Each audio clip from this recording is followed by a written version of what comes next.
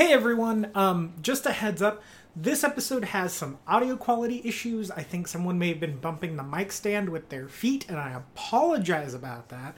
So some stuff is a little bass heavy and bumpy, and it happens kind of throughout the whole episode, and I'm sorry about that, with the exception of film school, I think.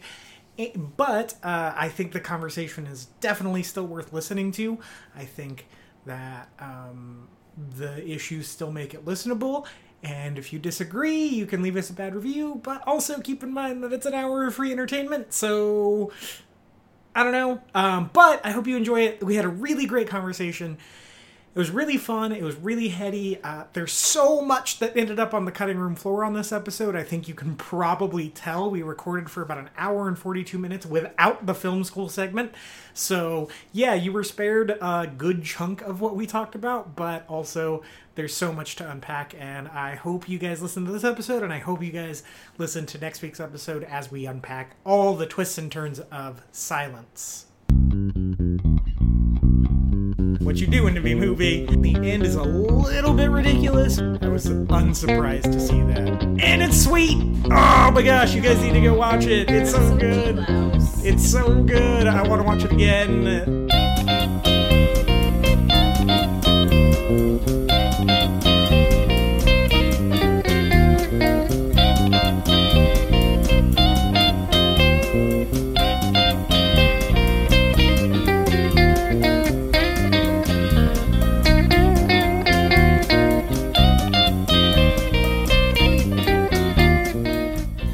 Hello, weary internet travelers, and welcome once again to the Before and After Show. As always, I'm your co-host, MJ Smith. And I'm your other host, Ryan Buell. Welcome back! It's been a minute. 2017. Yes. How was your new year? New Year was good, man. I'm excited for all the new flicks that are to be coming out this year. Yeah, it's be a good year. We just did our schedule, and it looks significantly more promising than 2016 did ever. So I'm actually pretty excited. We have stuff mostly scheduled out through August. Mostly.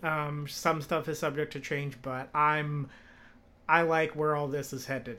There's some good stuff coming out. Yeah. So, but before we can move on in earnest to the new releases of the new year, we are still playing catch up with the more prestige pictures, quote unquote, from last year.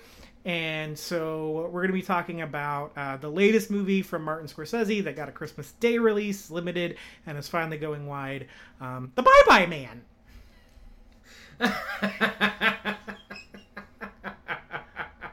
It just has to be said like that now. Just kidding. It's called Silence. But before we get into the bleakness that is Silence, yep. What have you been watching on your break? We had a nice long break. So. We had a nice long break, yeah. Oh, man.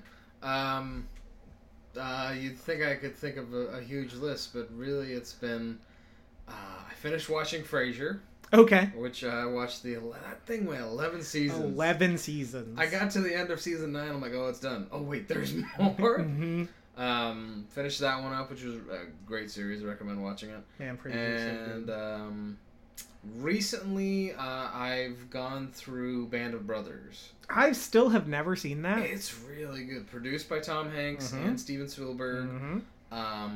Really fascinating, well done. I mean, it's like, you know, a mini series of Saving Private Ryan. So very visceral, very in your face, but you really get to know. I don't want to call them characters because they're based, actual stories and actual men's lives. But you really get to know these men and the unit of Easy Company and kind of what they went through from D-Day all the way through to when they invaded and not took over, but got into Germany and kind of took out the rest of the Nazi Party. But it's just really good. Each episode focuses on one man from the unit. And kind of you get the story through his perspective, a la kind of like Game of Thrones style. For the books, I've never seen the TV show, but the books function like that, where each chapter is told through their perspective, and the show functions like that, and it's really good. Nice. Some scenes like today. I just watched the part where they came across a concentration camp. And it's given... The moments in the show are given respect and reverence for what took place. It's not flippant with it. It's just like, no, this happened. Yeah. and kind of the unit's response to that. So it's well done. If you've never seen it before, and MJ, I would recommend. It's only 10 episodes long. HBO did that. 2000s, early 2000s. Yeah, something like that. But yeah, it's been great. But that's pretty much what I can remember off the top of my head that I've been watching lately. So, how about you? So isn't Band of Brothers, isn't it kind of a who's who of people who would be like massive stars later on? Like, isn't Tom Hardy in it? And Michael Fassbender? Most of the cast is British. Yeah. Like, Michael Fassbender's in it. The guy that plays Charles Xavier in the new X-Men movie. Oh, James McAvoy. James McAvoy's in it for one episode. Tom Harding is in it. I think you just mentioned him. It's just a bunch of different random big-time movie actors. Are British actors. So most of the cast is actually British, and only like 2 or 3 are actually American. Does it follow a British company, or are they American? No, they're an American company. Oh. So all these famous British actors, like Michael Fassbender, all play these American guys. Huh. It was interesting. I don't know why that was. I'm kind of curious to kind of dig into why so many British guys are playing Americans. They did an amazing job. I can't complain about that. But it was interesting. Like Tom Harding, like he was in the one I watched today. That dude was young. Yeah. I don't know if this was his first mainstream American thing that he did here or not. No, you know what it was. What was it? Star Trek Nemesis. That's right. He played Jean-Luc's clone double son thing or whatever. Yep. For the Romulans. Yep. He was the villain. Yeah. He was like 18 or 16 or something crazy. Yeah. If I recall, he did a decent job from what I could see. Yeah, I don't. I've never seen it, but I know he. I know he's in it. He's the villain in it. For me, I watched a whole bunch of crap. Oh my gosh, I watched so much stuff. Let's see. I saw Fences with Denzel. Ooh, was it good? It is good. It's very acty. Very acty. Okay, what do you mean by acty? Like, it just very much feels like they turned the camera on a stage play and let her rip. Okay. It's really good stage acting. It's very jarring as a movie. Okay. I wouldn't have thought twice about it if I was seeing a stage production of it. But because it's filmed, it's much more intimate because you can get the close-ups always of these people. Sometimes it feels a lot bigger than you're used to. Mm-hmm. That's not necessarily a bad thing, especially because the vibe they're going for is very stagey because it's a play. It's a play that they adapted into a movie. Yeah. And as such, there are kind of only 2 locations, inside the house and outside the house. So most of the movie takes place in this house. It's very rare that we leave the house. But it's good. It's very well acted once you settle into how acty it is. But man, that it is bombastic when it starts. It's so much acting to take in. Yeah. But I liked it. It didn't make it into my top 10 of the year. But if you wanted to see it, I would still say see it. Denzel's incredible in it, as always. Viola Davis is incredible in it. You know, that the famous scene from the trailer, like, I've been standing with you for 18 years. Like, that scene's amazing. Plays well. I don't know who the actor is, but there's a guy who plays Denzel's brother in the movie, and he might be the best performance in the whole movie. Because the character fought in World War II and sustained some brain trauma, and he had a metal plate put in his head, but because medical technology was not as advanced at the time, he came away from the experience mentally challenged, and so he has to play that kind of role, and he is very good at it. But yeah, everyone's really solid. The guy that plays his kid is really good, and like watching all that come to a head. I also like the way the movie builds. It builds like a play because it's a play. He didn't alter a word of August Wilson's original screenplay, so there's some really good monologues and really good back and forth scenes, and it's definitely a movie that's more about the words than anything else almost. And I think there's a place for that. We are going to take a short break and transition over to myself and Corey Tyndall in the Before and After Show Film School, if you guys remember that.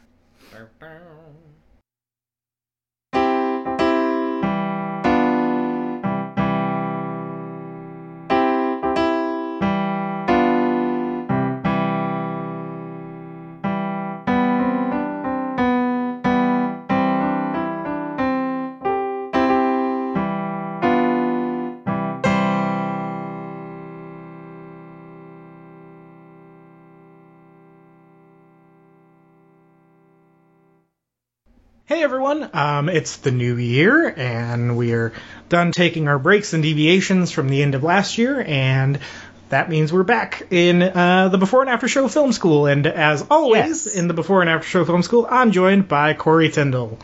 Hello, Internet world, we're here, we're ready to go back to school. Yes, Corey, how's it going?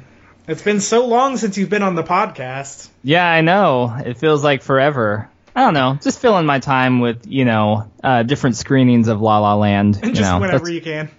Yeah, that's what I do now. Okay, that's basically your life. Yeah. So the Before and After Show Film School, if you're new to the show, it is a bi-weekly segment. It happens on every before episode of the Before and After Show, where we talk about either a piece of film history or an element of filmmaking, like sound design or what have we done in the past, plot structure, that kind of thing. Yep. Or just kind of highlight older movies that old movies. Old movies. Yes, emphasis on old movies. It's kind of a brief overview of film history, because I think that's important. It's important to know where we came from. Definitely. And Corey and I, we trade off who is the teacher each week, or each installment. Mm-hmm. And I mostly do the history, and Corey mostly does the elements of filmmaking. So that's the basic premise. And so usually what happens is we talk about a film that goes along with the corresponding era of history or filmmaking element, and then 2 weeks later we come back and talk about that film. We go and watch that film and let you know how you can see the film and what ways you can participate in this. So yeah, we are back. Last thing we talked about was sound design and editing and all that fun stuff. And that was the perfect segue into what we're talking about this week, which is sound on film. Yay! Every film history segment we've done so far has been about a silent movie. Now, I know silent movies, the way we watch them now, they have accompanying film scores, because it would be weird to just sit in actual total silence and in your home and watch, Charlie Chaplin doing his thing. So if you watch a silent movie at home, yes, there's, recorded sound with it, but that is not the true live experience of going to a theater and seeing the film.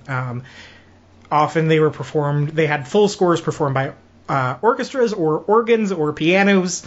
There was some sort of live music accompaniment to the silent films. There was no actual soundtrack that went along with the picture. All that changed in 1926 with the film Don Juan. That's not the film we're talking about this week, actually. So Don Juan is a film from 1926. It's a kind of a swashbuckling adventure type movie. And it starred John Barrymore, who you might recognize as the grandfather of Drew Barrymore. She comes from a showbiz family.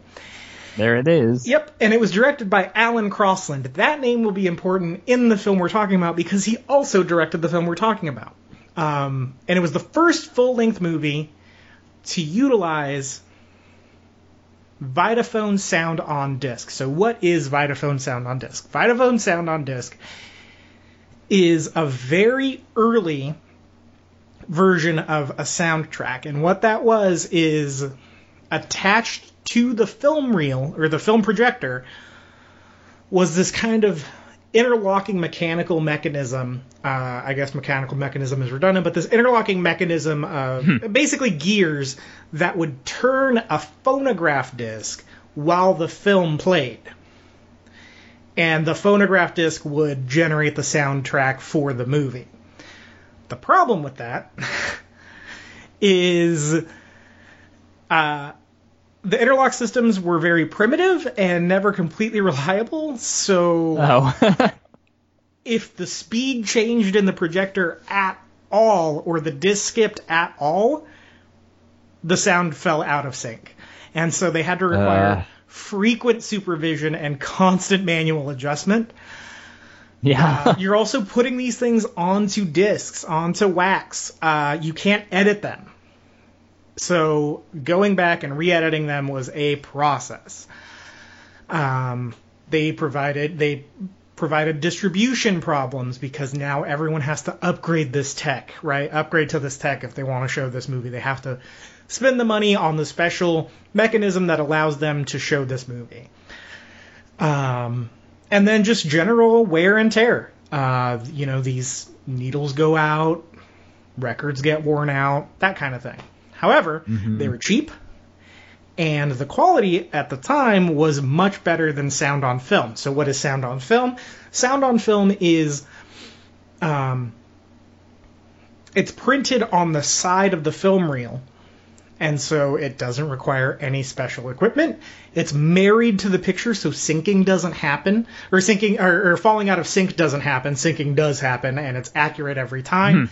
The editing is much easier, but at the time it was very expensive. And, these weren't the first time sound was on film. Sound has been on film since 1885. But these were just experimental things trying to get to where we were. So Don Juan comes out. It's got the sound on disc thing. People go crazy because, it's the first time that no one's seeing a movie without an audience. But there's only a film score. There's no dialogue. There's no spoken words in the movie. Sound on film allows for dialogue, and 1 year later made sound on disc completely obsolete in 1927, and that's where we're going to camp out today. In 1927, a movie called The Jazz Singer came out. And we're going to talk a little bit about The Jazz Singer in a minute, but The Jazz Singer was the first full-length film to have a sound on film mix. And it ended up killing silent film. The decline of silent film happens with The Jazz Singer. The reason for that is because in February of 1927, Paramount, MGM, Universal, First National, and PDC, which was Cecil B. DeMille's production company, all signed a contract to only go through this one sound provider, which was Western Electric, for their sound on film. So basically every major studio at the time signed on to have Western Electric come in and provide them with sound on film capabilities. And it just took off. And The Jazz Singer has a lot to do with that, and we'll talk about why right now. Yay. The Jazz Singer's from 1927. It's a musical. It's the first full-length motion picture with synchronized sound. It stars Al Jolson, who was a huge vaudeville Broadway guy at the time this is his first film, and it was directed by Alan Crosland. Alan Crosland was at the forefront of making sound happen on film. He was, he was one of these guys like George Lucas, just on the cutting edge, The Jazz Singer is based on a play by Samson Raphaelson, and it's about a young Jewish man who is part of a very traditional and devout Jewish family, and he's got this penchant for music. He likes to sing. He loves to sing, as a matter of fact. And when he sings not at church or not at temple, he's punished by his father, and he runs away and becomes a hugely popular jazz singer. That's the basic plot of the movie. He becomes an entertainer, and he ultimately ends up in conflict with his heritage and his roots and his new life as this very popular jazz singer. So I think a lot of why sound took off lies in the DNA of the jazz singer. And I think that a lot of that lies in the DNA of the jazz singer because it's a musical. You know, it wasn't just people talking for however long the movie ran, 89 minutes, 96 minutes with an overture. But it took something that was popular at the day, something that was hard to get out to go see, which was live music, and it put it on screen, right? And so you see singing and music and stuff that you usually experience live, but now it's recorded. You know, it's sound and words and lyrics, but they're not being performed directly in that space. Like, that would have been a novelty to anyone. But it also starred Al Jolson, who was at one point considered the world's greatest entertainer. But he only performed on Broadway and in vaudeville acts, so you had to go to those places. You had to be in New York to see Al Jolson perform. This brought Al Jolson to the masses. Everyone could now see Al Jolson perform because The Jazz Singer was a movie, and the movies can be shown anywhere. And it's got this sound on film quality to it, which means that the movie houses don't have to upgrade their technology, and so anywhere can show them. So I think sound on film, like, if The Jazz Singer isn't the first movie to have this, I don't know if it takes as fast as it does. Because I think it's just this kind of perfect storm, and you see that a lot throughout history, I think. It's this perfect storm of elements that led to this catching fire. And it's funny, it's so funny if you go and look at how people reacted to sound in the movies. Chaplin called it a passing fad and was actually making silent films well into the 30s. And he thought that sound did not have a place at the movie theater. And eventually saw otherwise, and also made some wildly entertaining sound pictures. The Great Dictator comes to mind. Limelight is another great one. So he was able to eventually embrace the technology, but he was like vehemently anti this thing. A couple other little things before we get into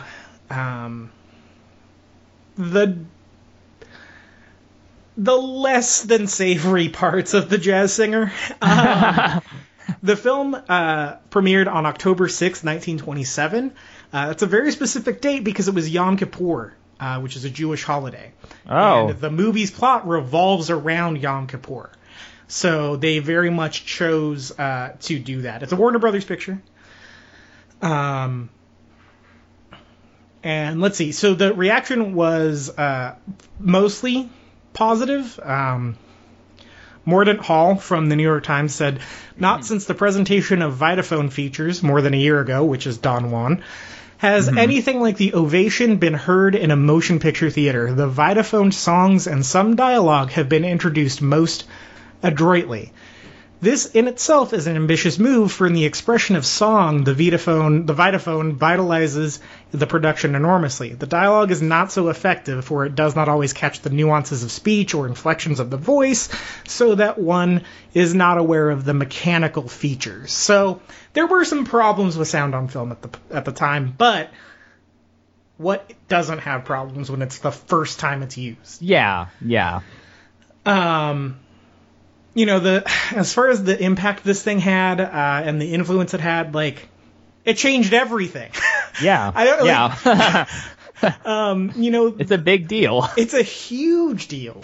And, you know, much like we saw with Birth of a Nation, and, you know, that's a silent film, but we saw D.W. Griffith pioneer these filmmaking techniques on how to tell a story visually, how to frame things, how to edit things. So many of these things were pioneered by that. And this was really the last frontier, I would say, until the advent of digital effects. This is the last frontier for film to go, to take the shape that we know it mostly as today. You know, every few decades, there's kind of this huge leap in technology. So it's this slow build, and that's kind of what this has all been going through. I mean, look at how many movies we had to talk about before we could even get to The Jazz Singer. Yeah. It was like 4 things that covered 3 decades. Yeah. And so this all didn't happen overnight. So every time there was this big push, especially in the 20s, it was a huge deal. And that's The Jazz Singer on a technical level. The Jazz Singer on a societal level is a lot like The Birth of a Nation. It's not... I'm going to go ahead and argue that it's not quite as dangerous. Yeah. Because, you know... Yeah, I'd agree with you. People probably didn't die yeah. from the message of this movie. Yeah, The Jazz Singer didn't start re-embolden a dormant racist group yes. the way The Birth of a Nation did. The Jazz Singer is crazy racist. And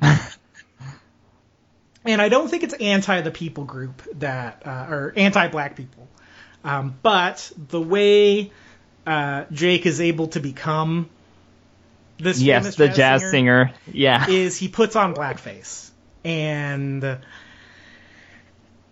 there's no I can't justify that. The only thing I can say is it was 1927. It was a different time period in America. We weren't that far removed from slavery at that point.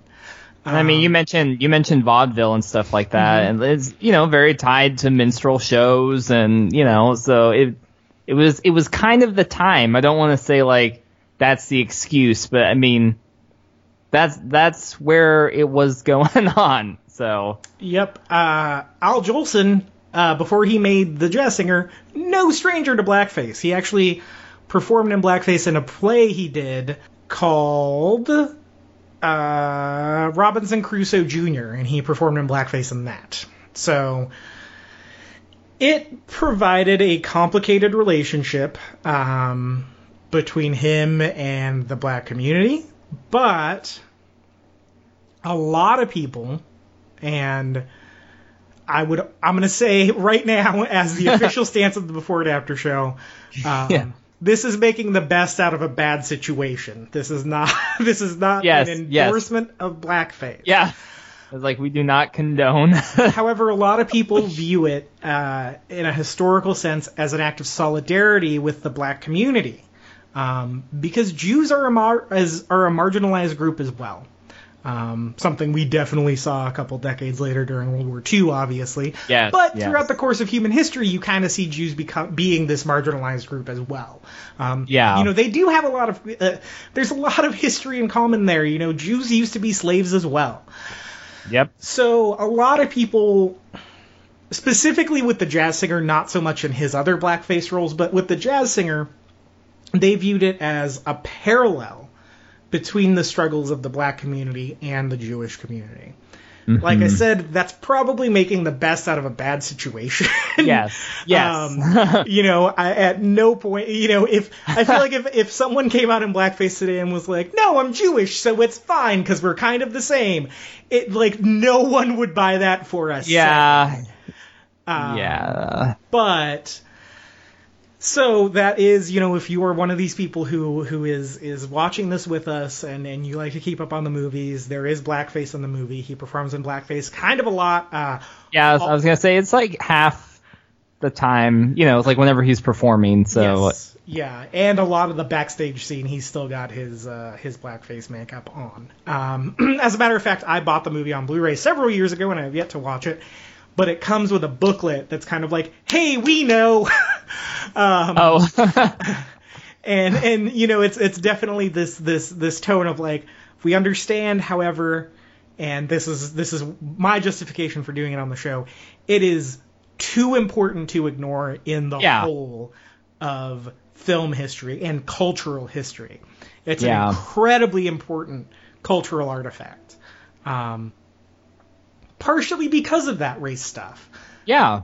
I haven't seen the film, so I would like to think maybe not exclusively because of that, but I mean, it brought sound to the movies. Like, that is something worth talking about and I think celebrating, while also condemning the racism. Yeah. much like our talk about Birth of a Nation. So that's kind of the big overview of The Jazz Singer. If you would like to watch The Jazz Singer, it is not available to stream for free anywhere, but you can get it on all your major streaming platforms: YouTube, iTunes, Amazon Video, Vudu, and Google Play. It's $2.99 on every single one of those to rent. That's not a lot of money. You can go to your local library and get it. If you have Netflix discs, I'm sure you could get it. There's a Blu-ray available of it out there, which is, I'm sure, it's a legacy Blu-ray, so it's I'm sure the restoration is very well done on it. Make sure you're not getting The Jazz Singer from 1980 starring Neil Diamond. Yeah, good clarification. It's a remake, but it's not the movie we're talking about. Nope. It should be glaringly obvious that you're watching the 1980 version, by the way. Was Neil Diamond in blackface in the 80s? He was okay, not. I don't think so, although if he was, I might have to see this movie. Yeah, I was like, wow. No, I don't think so. Yeah, I don't think that would fly. No, I even don't in either. the 80s. Gosh, the IMDb poster for the Al Jolson Jazz Singer is so racist. Oh my gosh. Okay, wow. Right. But yeah, so Corey, what do you think about the Jazz Singer? I'm excited to watch it. Like, racism is just, it's an understood in some of these films, just like we talked about Birth of a Nation, and Birth of a Nation was greatly important, like you've talked about, and we discussed at length on previous episodes. But, the Jazz Singer is just as important, and in some ways more important in terms of like just how, we're talking about like film technology for movies grew, and especially bringing sound to film, bringing spoken dialogue to film. Mm-hmm. It's a musical, so it's kind of, at the same time, it was doing so many things, but this is the genesis of so many things. Spoken dialogue, like sound in film that way, like the musical genre, started here, and like we would see that progress. So yeah, I mean, like I know there will be racism, but that is not like a deterrent at this point after seeing through Birth of a Nation. Yeah, so, there's no way it can be as racist as Birth of a Nation. Yeah, so I mean, this might be like a 5 or a 6 or something, where Birth of a Nation was like an 11. So it's like there's no way. There's no way I will be like more offended by this film than Birth of a Nation. Plus, I love jazz, so yeah, that's true. You do love jazz. So, and also, La La Land is out. There's no blackface in La La Land. You should go see that. Yeah. Ryan Gosling in blackface. That would be bad. But no, yeah. So I'm looking forward to it. What about you, MJ? I am also looking forward to it. I mean, you should know by now, if you're any sort of a long-time listener to the show, I love film history, and the best thing this show has provided for me, outside of, I think, improving the way I communicate with other people, is the opportunity to do a deep dive into film history. And I think that's kind of what the show started out as, but I think the Before and After Show Film School has really helped me focus down on the brass tacks of all that. And this is another staple, like regardless of the maybe more yucky social stuff, it's a staple. Like, it is, for anyone pursuing any sort of anything in the field of film, I think it's essential viewing based on what it did. I'm a big proponent of, you have to know where you came from, and you have to know the building blocks of these things before you can start to tear them down and play with them and deconstruct them. Yeah. So I am very much looking forward to the movie. It's only 89 minutes, so it's not like a crazy huge commitment. Yeah. Like I said, if you want to watch along with us, it's available on all those streaming platforms, your local library. Go support your local library. I was able to get a movie that I've been trying to track down for months over there, and it was pretty great. A lot of libraries have them for free. My library has them for like $2.15 for a week. Come on. Yeah, they've got lots of stuff. Support your libraries. I worked at a library. Yeah, you did. That's right. It's good. Yeah, good times. Yeah, it's $2.15 for a week rental. You're not going to get that deal at Redbox. Yeah. Come on. Nope. Yeah, so go track this down however you can. I'm sure it'll provide at least some decent conversation in 2 weeks, and we will be back then to talk about that. So yeah, until next time, we will be watching The Jazz Singer, and now you're going to hear myself and Ryan Buell talk about likely one of the most somber movies of 2016, probably. Yes. The last one that we need to catch up on in the big award season race, Silence. So take it away, me and Ryan.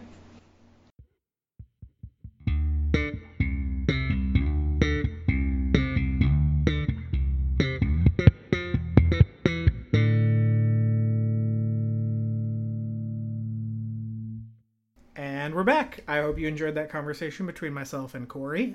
We'll be back in 2 weeks to talk about what our thoughts were on The Jazz Singer and its important place in cinema history, being the first movie using sound on film technology. But it is now 2017, and Ryan and I are here. And we're going to talk about Martin Scorsese's new film, Silence. Silence is a film starring Liam Neeson, Adam Driver, and Andrew Garfield. They play Jesuit priests who are tasked with being missionaries to China in the 1600s, which is a period of time... Sorry, Japan, not China. Japan. My apologies. They're Portuguese. Yeah, they're Portuguese Jesuit priests sent to Japan in the 1600s, which is widely known as a huge time of persecution for Christians in Japan. It's based off of a novel that people are gonna crucify me, no pun intended, for not knowing the author's name. It is a Japanese book, Shusaku Endo. It's based off a book by Shusaku Endo, and it is widely known to be Martin Scorsese's passion project. He's been trying to get this movie off the ground for 28 years, which coincidentally is how long I've been alive. And the reason for that is because he was given the book after his film The Last Temptation of Christ came out. That was the last time he really tackled the subject of Christianity on film. It was met with a ton of controversy because of its portrayal of Jesus. It's actually a film that I have not seen, but I was thinking about visiting for this podcast. And it came out in 1988, which is the year I was born, and he was given this book and read through it while kind of the backlash was happening, and he didn't really understand because in his eyes he was making a very honest, at least from his own heart, portrayal of Jesus. Because Scorsese is a professing Catholic, and if you can't tell, I don't think you've ever seen a Martin Scorsese movie, because I think Catholic and Christ-like imagery dot the landscapes of every single one of his movies almost. You know, he's an Italian guy from New York, like old school New York, and so his like mainstays are gangsters, powerful men, and Jesus. Like those, like religion and faith and the nature of those things, and honestly, what those gangsters and what those powerful men put their faith in. That's kind of been the story of his career for about 4 decades now. Scorsese's also widely considered one of, if not the best director to ever set foot behind the camera. Ryan, are you a Martin Scorsese fan? I was thinking about this on driving over here. I've seen a few of his films. I've seen Shutter Island, which is, I'm hoping that was his. Did he do Gangs of New York? I've seen that one. Not his best. What else have I seen by him? I think I've seen a few others. I like his work. I know The Departed. Have you seen The Departed? No, I haven't seen that yet. Oh man. I know that's like he's lauded for that one. I like his stuff. I'm not particularly enamored with any of it, but I think he's really good. Like, I will in no way, shape, or form deny that. But I don't follow his career. But I know he's like, with film critics, he's like you were just saying, he's considered like the last kind of surviving old school, like legit director who knows his stuff and does it very well. Yeah. But short answer, I like him, but Yeah. I don't know a whole lot about the man. I love Scorsese. I mean, for a few years there, I would have said he's my favorite director. And even now, depending on the day, I'll probably still say it from time to time. It's mostly Spielberg is the answer you'll get from me, but man, I do love me some Martin Scorsese. Yeah. He really got my start as a true cinephile, I think. I think if it weren't for The Aviator and The Departed kind of being a 1-2 punch for me, I wouldn't have been set down this path. I think he had a lot to do with my early, I'm mostly self-taught in this field, and I think he had a lot to do with that. So, as a result of that, I have to see everything he puts out. Like, it doesn't matter, The other end of this movie for both of us is it's about, it's about Jesuits, but it's about men of faith and not, Christianity, right? For all intents and purposes, for simplicity's sake, it's about two Christian men. Something that we don't talk about often on the show, but I'm sure you've picked up on if you've heard us. We don't.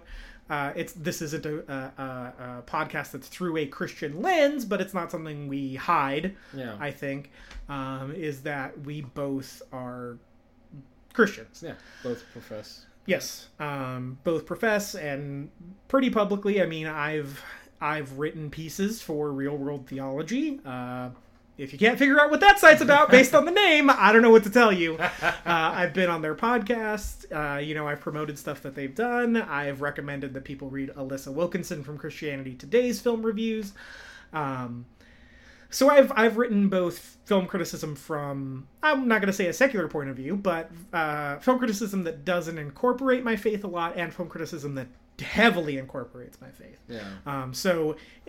Those things don't exist in a bubble to me, and I think they don't for you either. No. The problem with being Christians who love movies is movies don't love Christians. And I don't mean that a lot of movies that come out are anti-Christianity. That can be true. That can be true. But I think that a lot of movies targeted towards Christians don't really give a crap about Christians. Yeah, they're very pandering. They're very pandering. They're very cash grabby. Yeah. They present no real examination of the complexity of faith.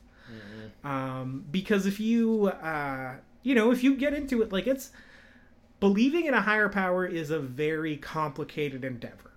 It's not always, it's not the charming Southern gentleman on your television screen telling you to name it and claim it every week. That's not actual faith in a higher power. That's Dr. Phil on crack. Yeah.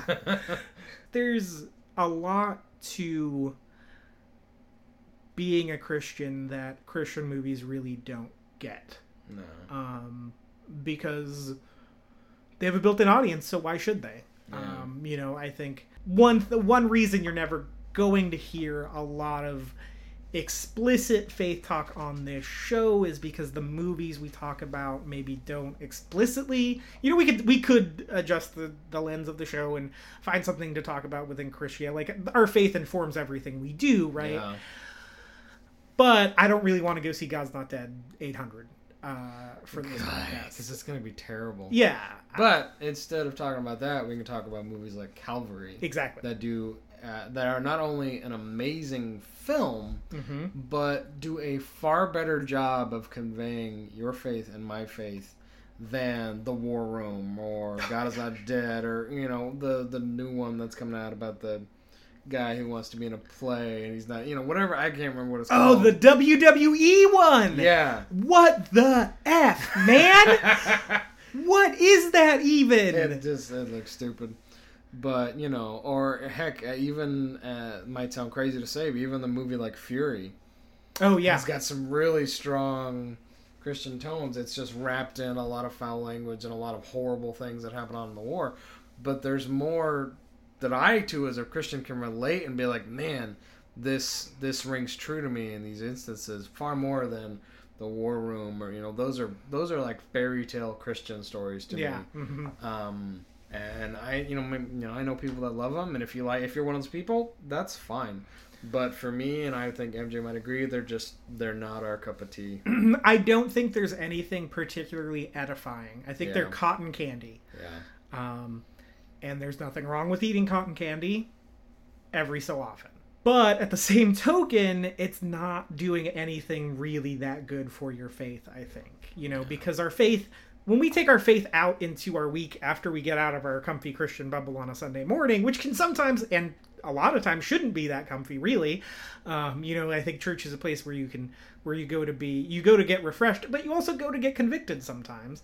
Mm-hmm. But as we take that out into the world, not everyone's going to share our Christianity. That's just not how the world works. Especially nowadays, I think. And so, people of faith, when we take an art, no matter what, our faith is going to inform that. And, I think I think a lot of the Christian bands that you and I like too, when it comes to art especially, I think as Christians, like, you and I know, don't go in for a lot of the good Christian music either, because it's really bad. Also, pandering to a sense. It's pandering and not really honest. It's not really honest, and I think movies like Calvary or Fury or What I'm Expecting Out of Silence, two of those are, I think, explicitly about faith. I haven't seen Fury, so I can't speak to that, but I haven't seen Silence yet either, but Silence is certainly about faith. It's pretty clear. Yeah. Calvary as well. Yeah. Those feel like real world situations you would have your faith in. Yeah. If I take my faith out into the week, I'm just not seeing, people that agree with me always, all the time. I see my friends, who most of them are Christians, some of them are not. And I see my family, most of them are Christians, some of them are not.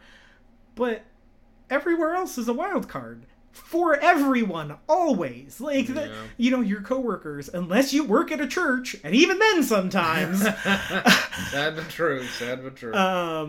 The people you work with are not uniformly Christians. Or uniformly whatever your political leaning is, or whatever your anything leaning is, really. And so these movies that exist in this Christian bubble, where it's just Christians talking about Christian stuff, always 100% of the time, they act as a security blanket, or cotton candy. Like I said, they make us feel secure in this bubble and this world of Christianity that we live in. But if you take any, if I showed an atheist God's not dead, they would legally be allowed to punch me right in the face.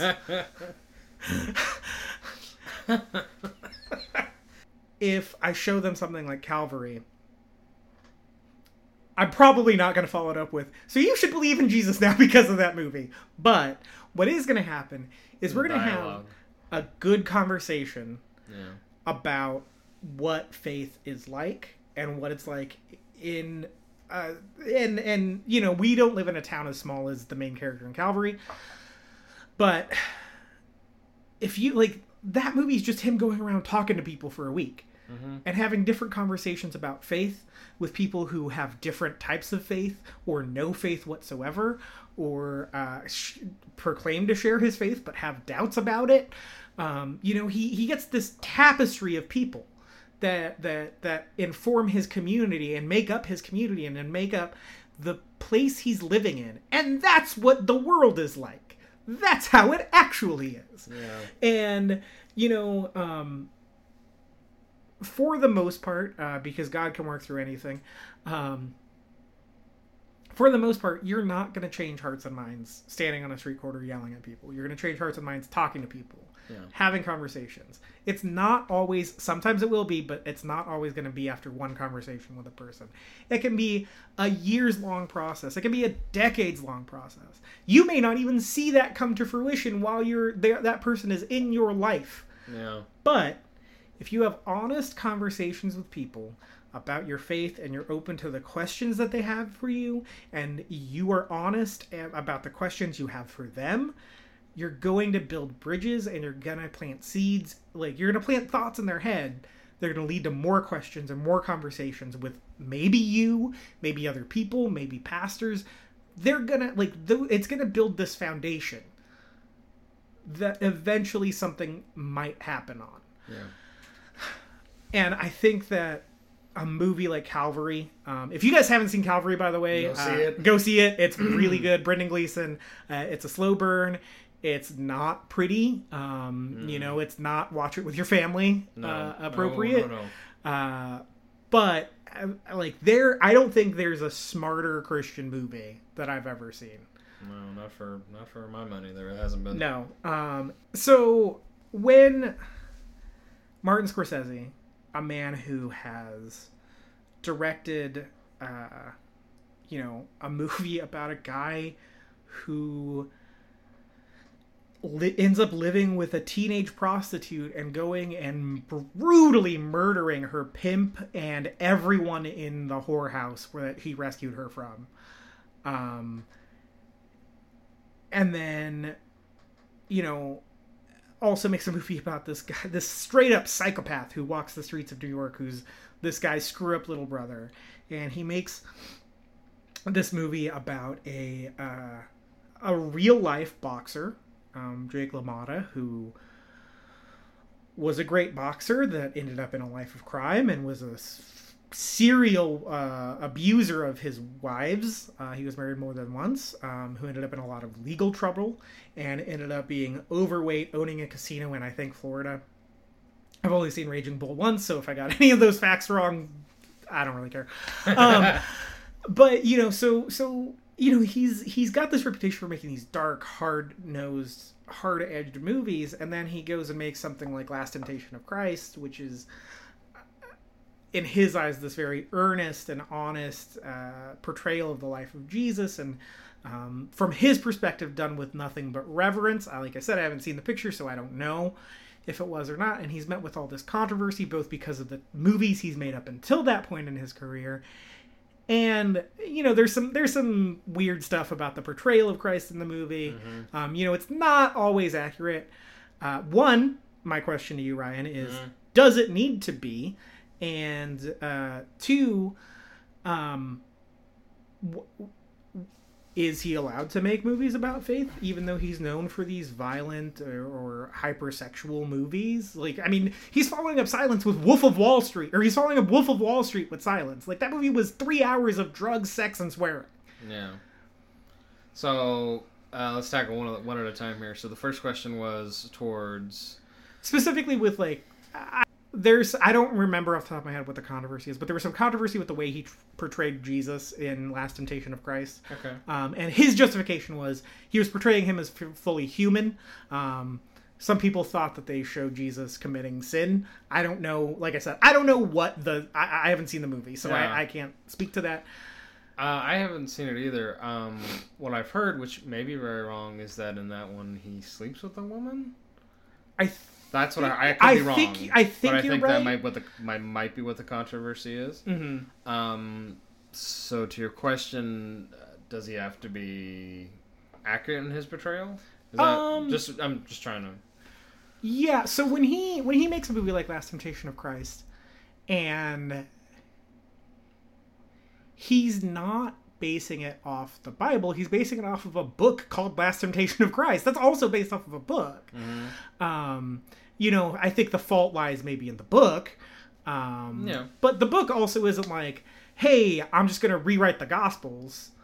Like fictional works about Jesus are kind of a weird gray area, right? Because we admit the man existed. We admit he's the Son of God. We admit he died on the cross and came back 3 days later. Yeah. So, and we count all that as hard truth. Mm-hmm. So when you approach him as less than that, it can get a little weird. I think, like, when you make a movie about Jesus, or when you make any art about Jesus, I guess, can it be a work of fiction? Can you use the Gospels over here to inform your work about Jesus?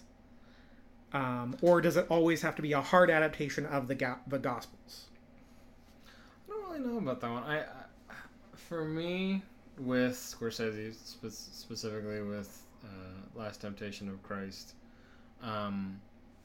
I would have to, even though I haven't seen it, so maybe this is an unfair assessment, but I would say that he's kind of earned that controversy if it is in fact what happened where Christ slept with someone, because then his death meant nothing. Mm-hmm. If that's the case, because he was fully man but not fully God, mm-hmm. because he could sin. And I don't want to get into a whole theological debate over that, but we're talking about Christ as a real man and putting out something that is not true of him. That it's a hard question to answer, but you know, for me,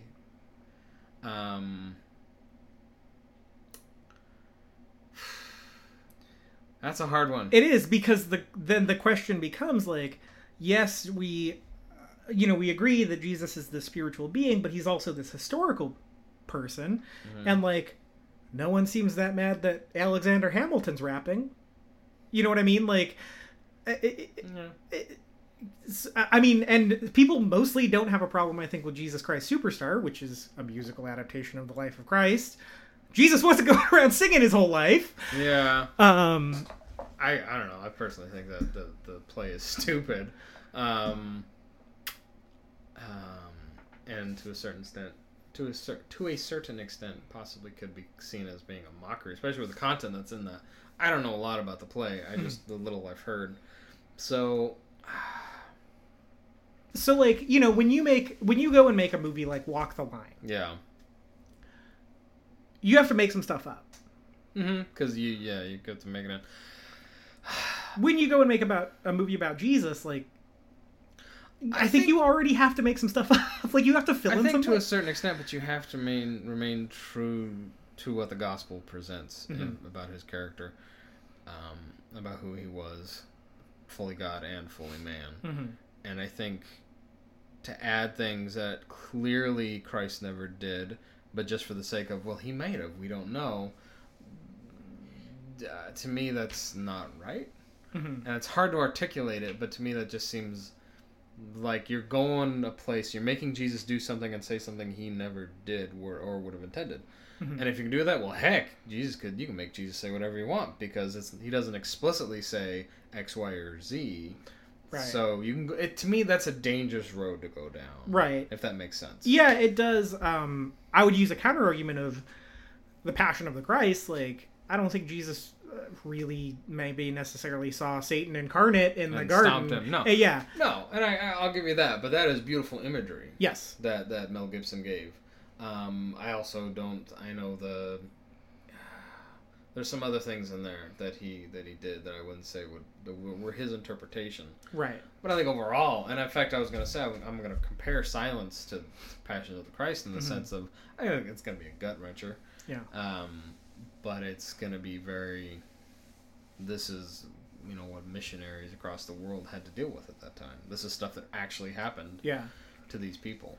But yeah, question about Christ in the film, and can you make a fictional adaptation or kind of make up certain things? I think for me it just depends on what you say about him. Yeah. I think that's the bottom line. I think you have to. I think you have to make stuff up if you're going to make a film about Jesus. You know, you're never going to... because you never know. Like, we do have the written words, and we do count those as, you know, infallible, God-inspired words, but it doesn't account every single detail of the man's life either. True. You know, it's not a detailed account of every single day of his existence. And so it is this weird gray area, right? Mm. Because I don't have a problem with people making up facts about Johnny Cash, but some of the stuff we saw him do in that movie, he didn't do. And, you know, like I said, Hamilton's rapping on Broadway right now. Like, that was, and he's Puerto Rican. Like, that's not who Alexander Hamilton was. Mm-hmm. I guess it depends on who it's been written about, you know. Yeah, exactly. The subject matter, you know, Johnny Cash and Alexander Hamilton, interesting men. Mm-hmm. But then get to the subject of Jesus and both fully God and fully man. Mm-hmm. That's a outside of the box. Not even that's outside of the box thinking. Yes. That's yep. It's hard to even wrap your head around the fully God and fully man. Human the human brain cannot comprehend that. Doesn't mean it's not true. Right. That's not something that I can comprehend, and I think that's important to note. Yeah, I agree. And I think with Martin Scorsese, like, you know, I've heard him talk about his faith quite a bit in the last few months. Obviously, I was just born when Last Temptation of Christ had come out, so I don't know what he talked about then. But I've heard him talk about, you know, even with The Departed, like, when Jack Nicholson dies, he puts him in a Christ-like pose. You know, Christ imagery dots the landscape of his films like nobody's business, and he's really into that because he is a professing Catholic.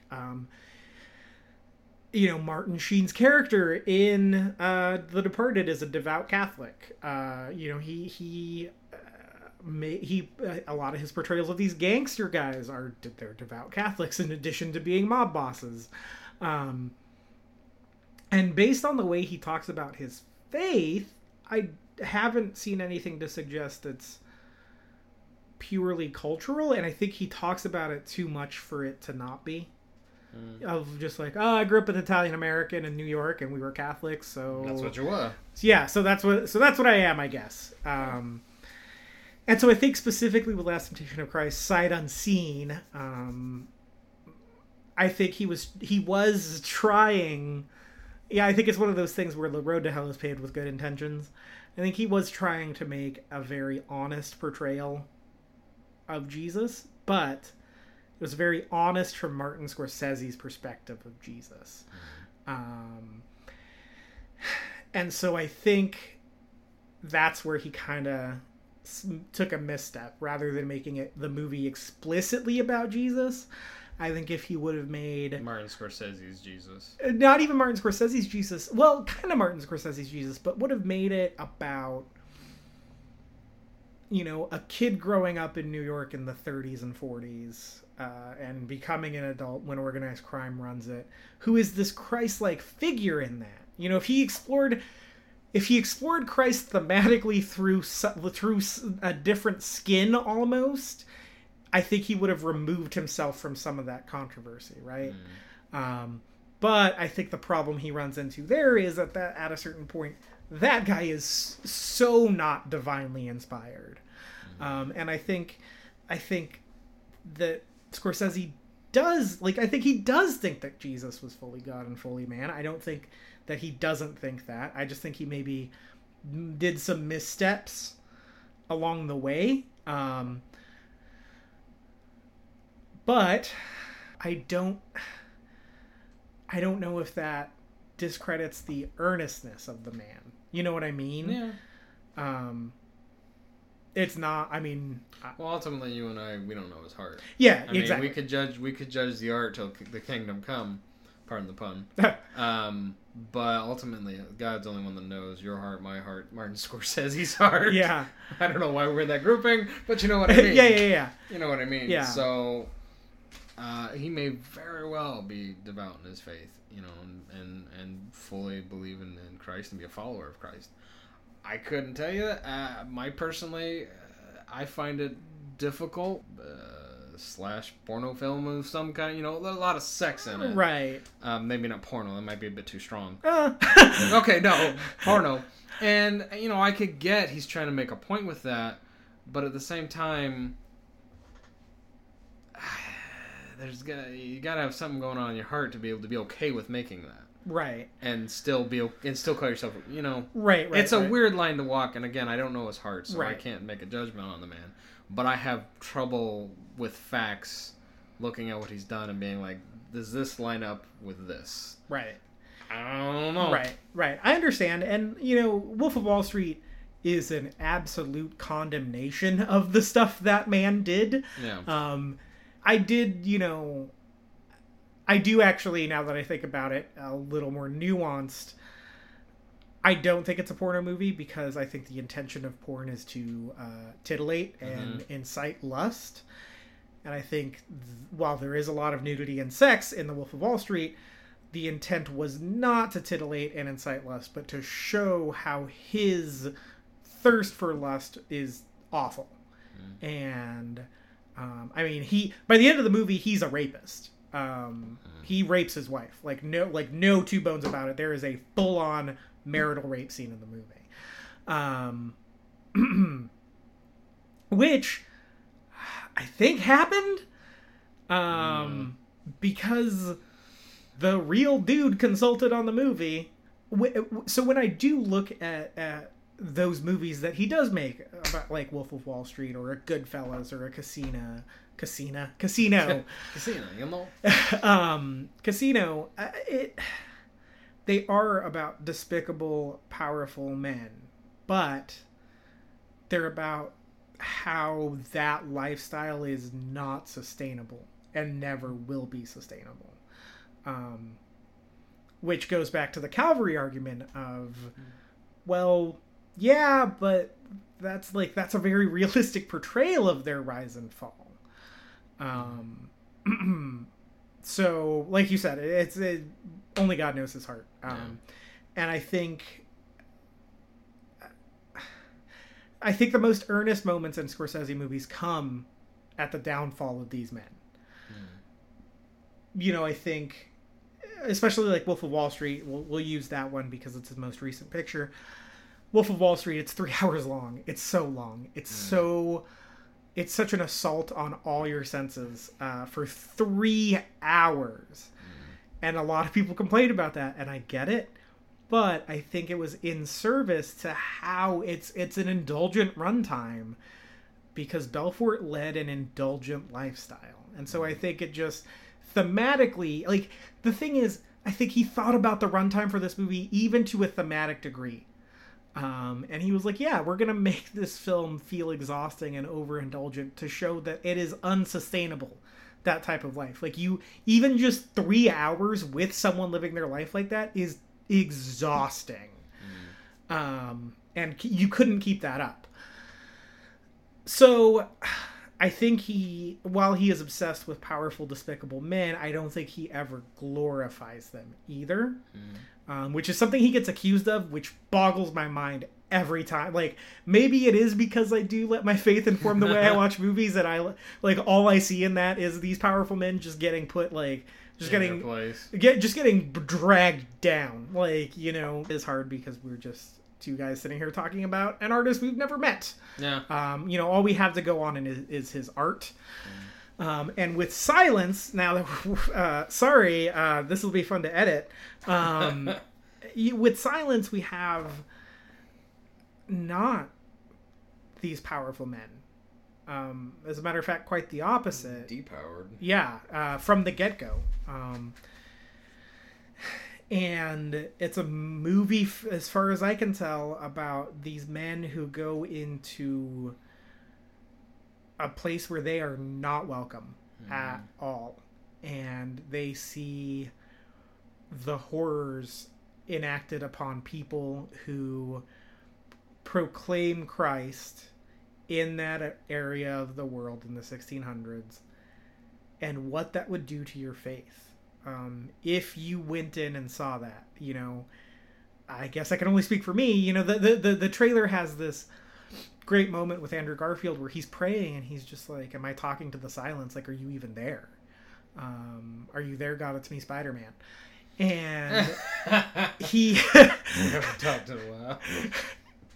I was really glad that line was in the trailer. Yeah. Because I was like, well, this is going to let certain Christians know that they should not see this movie because it has someone doubting their faith. Yeah. But I got really excited about that. Not because I struggle with doubts a lot. I'm not saying I haven't struggled with that. But to see that, that's very real. Especially to see what he does with that. If it, you know, where it will lead, what will actually happen. Yeah. That'll be interesting to watch. Yes, I agree. And, you know, it is realistic. Like I said, I don't struggle with that a lot.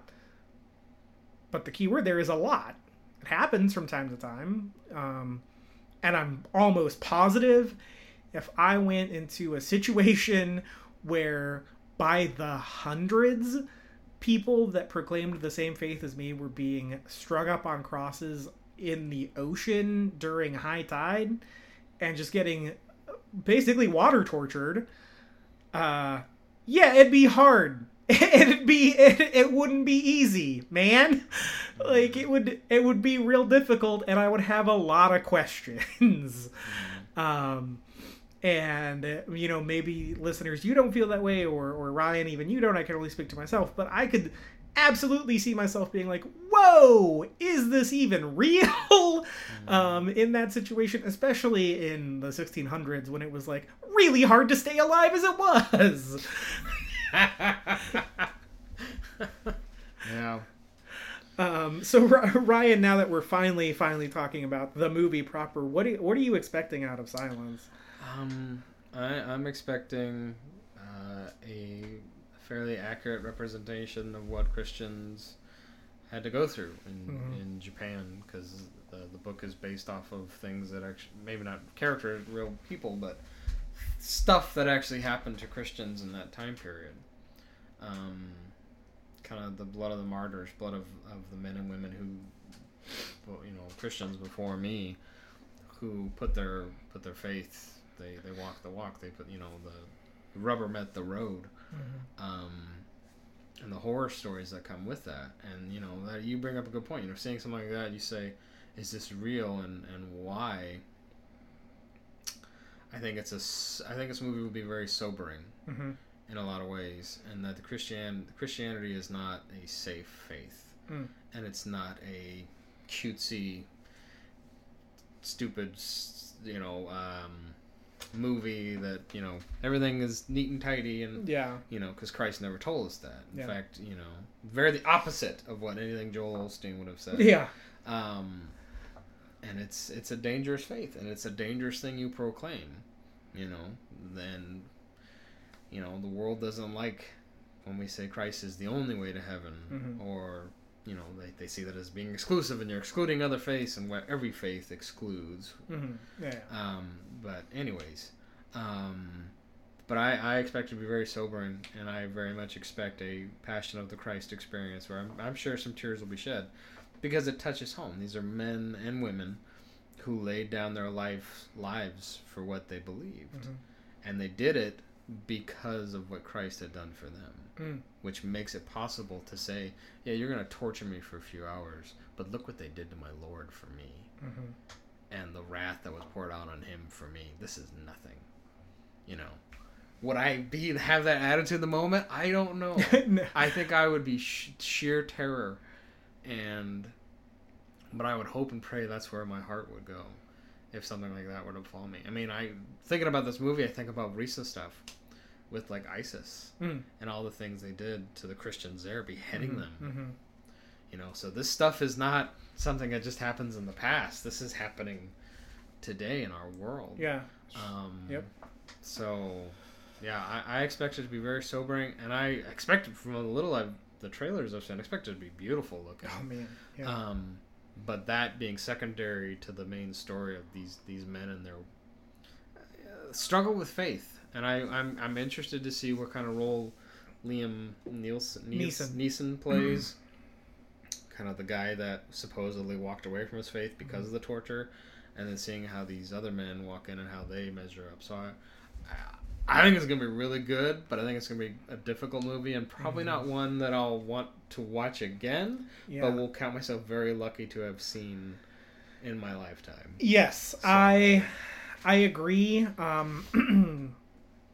I think it'll be easier to watch than The Passion of the Christ, only because even though it is portraying real events that happened in history, it still is an adapted work of fiction. And so I think I'm always pretty good about having that at the forefront of my brain. However, it is 169 minutes. So it is, I expect it to be relentless, because Martin Scorsese is a relentless filmmaker, but also because I feel like that story needs to be. I feel like anything other than brutality is almost a disservice.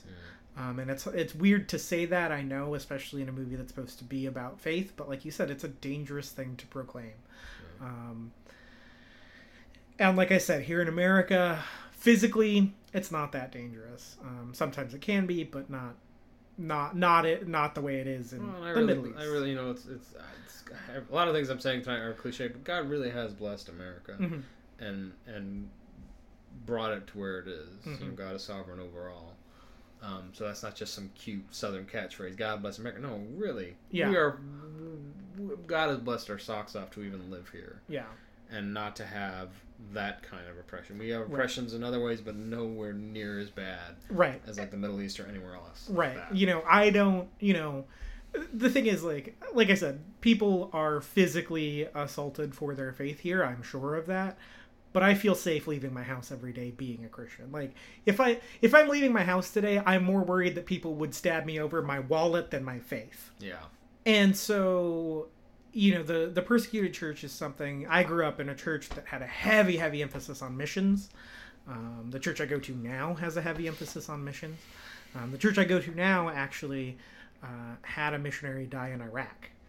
A woman named Karen Watson. And so it's a film that I don't think enough Christians are going to see because it's going to hurt. And it's not explicitly about Jesus being hurt. And I know that's a very simple explanation of the Passion of the Christ, but Christians went out to see that movie. That I think it might still be the highest grossing R-rated movie of all time. Maybe Deadpool beat it out. I think Deadpool might have... Well, highest grossing... I don't know. I don't remember. Anyway, go ahead. Sorry. But it's a bummer to me that people would go and see The Passion of the Christ and then wouldn't go see Silence. Because I think that they can inform and edify your faith the same amount. Because The Passion of the Christ also isn't a documentary. It's as accurate as he could be, but it's also Mel Gibson's interpretation of the events. Like, by the simple fact that he made it at all, it's one man's interpretation of what happened. It is by no means a detailed, full, 100% accurate, factual account of what happened. And Silence is a fictional movie. It's rated R. It's, it's made by a filmmaker who his faith isn't at the forefront to a lot of people the way Mel Gibson's is. When people think of Martin Scorsese, when people think of Mel Gibson, they probably think he's an alcoholic. But when people think of Mel Gibson, they probably think of Braveheart and The Passion of the Christ. Yeah. And maybe Lethal Weapon. When people think of Martin Scorsese, they think Taxi Driver and Goodfellas. Not the most like Jesus movies on the face of the planet. Yeah. And so I think some people, I haven't seen it with a ton of controversy. Once again, I think the culture is a lot different than it was 28 years ago. Also, the film isn't explicitly about Jesus. So my expectations are that it's going to be incredible. That's the thing is I don't think Scorsese's in the business of making bad movies. No. He's done movies that I don't like necessarily, but I will never say a Scorsese movie is bad until I've seen it twice. So if I see it once and don't like it, I'm like, oh, that's probably on me. Gotta see it again. Yeah, that's the type of filmmaker Martin Scorsese is. And like I said, on any given day, if you ask me, he's my favorite filmmaker. He was my favorite filmmaker for years. He will always be at least in the top two, I think. I don't know if I doubt there's another director that will come along in my lifetime that matches him. And so every time he puts something out, I get excited. Like I said, every time he puts something out, I have to see it. I would be seeing this movie and just as excited regardless. But it's the film exists at this like crazy nexus of everything I love, right? Martin Scorsese, well, okay, base level, it's a movie. Yeah. And I love movies. Second, it's a Martin Scorsese movie. I love Martin Scorsese movies. Third, it's a Martin Scorsese movie about Christianity. And first and foremost, I'm a Christian. By default, I'm a Christian film critic. Because I'm a Christian who's a film critic. Like, that's literally who I am. Yeah. Those are probably the two defining characteristics about me. Hopefully those are the two things that would pop into most of my friends' brains when they think about me. But so the opportunity to talk about this on the podcast and talk about this one with another Christian, so I'm like super jazzed about it, which is weird to say because it's going to be the 3-hour emotional roller coaster of seeing Christians persecuted. But I think it will be a roller coaster. I think there's going to be those deep, like, oh, this is dark, and then some let up, some letting off of steam, well, some sweeter moments, I hope. I hope so too. But it also does seem to be a bleak affair. Also, it looks like he shot the crap out of this movie. Like you said, it's going to be beautiful. He made it for less than $100 million, which blows my mind. Freaking Martin Scorsese, man. Yeah. Thelma Schoonmaker is editing it. She's edited every single one of his movies. That means there's going to be a ton of continuity errors, but that's fine. He edits for performance, not acting. He edits for performance, not continuity, which all my favorite filmmakers do, so there's something to that. Spielberg and Tarantino both edit for performances, not continuity. He's a lover of classic cinema. He gave me, I would say he gave me my love of classic cinema more than anyone else in my life. Scorsese as a filmmaker means a lot to me. Yeah. Jesus as a savior means even more. Obviously, I hope that's obvious. And so the combination of those two things, I couldn't be more excited. And I think, he talks about his faith enough for me to not just write him off on it. I know, like you said, sometimes the facts tend to be stacked against him.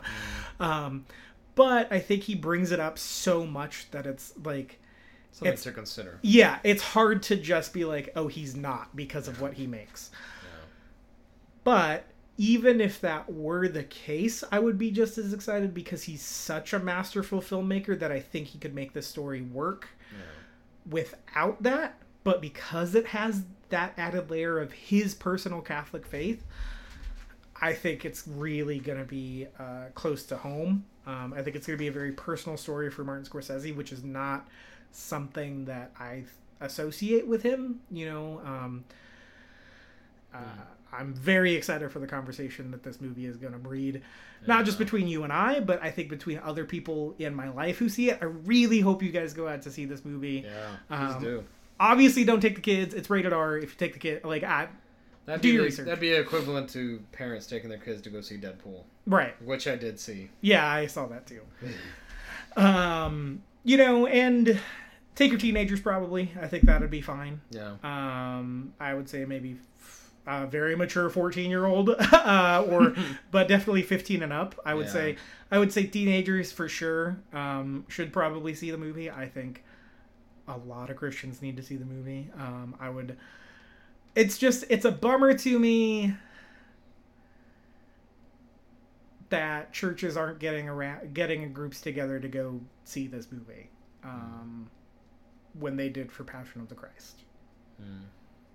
So Christians, that's the thing is, I feel like if you could bring that up and have people be like, oh, well, it's rated R, we don't go see R-rated movies. It's like, well, what about Passion of the Christ? And it's like, well, that was about Jesus. And it's like, well, these are about Christians. Not everything has to be Jesus on screen always. The actual Jesus on screen. But I think we've covered that enough. This is a long episode and you probably won't hear all of it. It's going to go through some editing. I have an extra week to do it, which I'm thankful for. Do you have anything else to add, Ryan? No, I'm excited to see it. But I'm not at the same time, if that makes sense, because it's gonna be work. Yeah. But in a good sense, it'll be worth it. I know it'll be something that will be a sweet conversation between me and you and anyone else, and I think very edifying. Yeah. What I'm hoping for is just something that's very edifying and doesn't end on a bad note. I don't know how to put that, but you know what I mean. You know what I mean? I don't want it to end with oh yeah, God doesn't exist. Yes, that's what I mean. Yeah, I would be fine if they died. Which is, I know it's weird to say, but I would be fine if they died, but I would not be fine if they died and God doesn't exist. Yeah. In the context of the movie. Yeah. I get what you're saying, but that's what I meant. But yeah. So I'm looking forward, but dreading at the same time. Oh yeah, brace yourself. Yeah. Are you taking Lisa? No. I think I'll be going with actually my pastor. Okay. He's the one that got me onto the thing for it. So he's been really wanting to watch it, and I've been ever since that. I've been really interested in seeing it. So probably be him and a couple other friends, a couple other guys. So got it. Yeah, I think Kristen wants to see it actually, which will be good. That'll be good. I don't know if I could handle that movie by myself. The processing afterward alone. Yeah, yeah. But thank you guys for listening.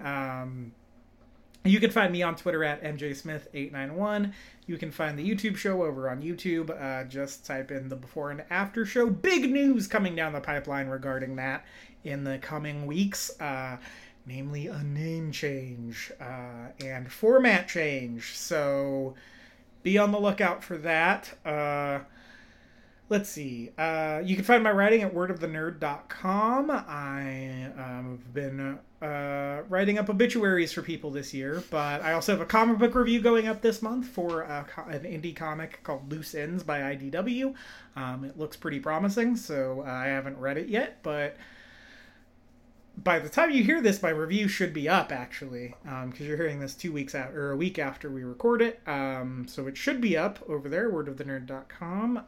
Go check out our comic book, our weekly comic book recommendations. We've changed the format on that, where our all of the people who write about comics for the website are actually going through and picking their recommendations each week. So I was able to participate in that. Those of you that know me, it should come as no surprise that my recommendation this week is James Bond Felix Leiter #1, which is the spin-off comic from the James Bond comics that have been over at Dynamite for the last few months. They're doing a spin-off of Felix Leiter. Felix Leiter is James Bond's American counterpart, basically, and they team up sometimes, but this is a Felix Leiter solo mission, which I've never heard of and sounds sweet.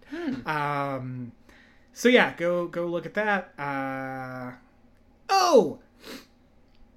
Go to tarpleymovietalk.com. That's TARPLEY. Tarpleymovietalk.com. That is the website of a very good internet friend of mine named Josh Tarpley. We have not met in person, but we became internet bros over the last year via Twitter. And he actually asked me to participate in a collaborative top 10 list over at his website. And so basically what he did is he reached out to 9 writers and himself. I mean, he didn't have to reach out to himself, but he reached out to 9 people for a total of 10, got all of our top 10 lists together and compiled the ones, the movies that had the most votes, and then assigned each one of us a movie. So you get 10 movies and 10 different perspectives on, not on each movie, but if you go and read the top 10 list, I was able to write about Hell or High Water, one of my favorite movies of last year. So good. Man, I loved it. I was actually a little bummed it wasn't higher on the top 10 list, but I'm glad it was on there at all. I got a chance to write about that. I don't actually know who... You can see at the bottom of the paragraph who wrote which ones, but go follow all those people. They're all really cool. I want to thank Josh for the opportunity. He's a really cool guy. Hopefully we can meet up in person someday. That would be cool. But yeah, it was really cool of him to do that. He could have just done his personal top 10, which he will be doing, and you should read that because he's a good writer.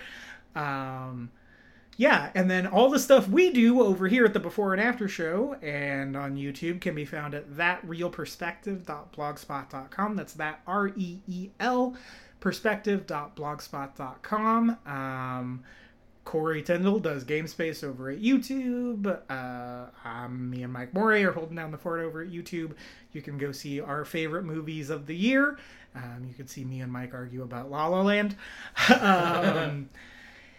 Until next time, go watch Hunt for the Wilder People. Yeah.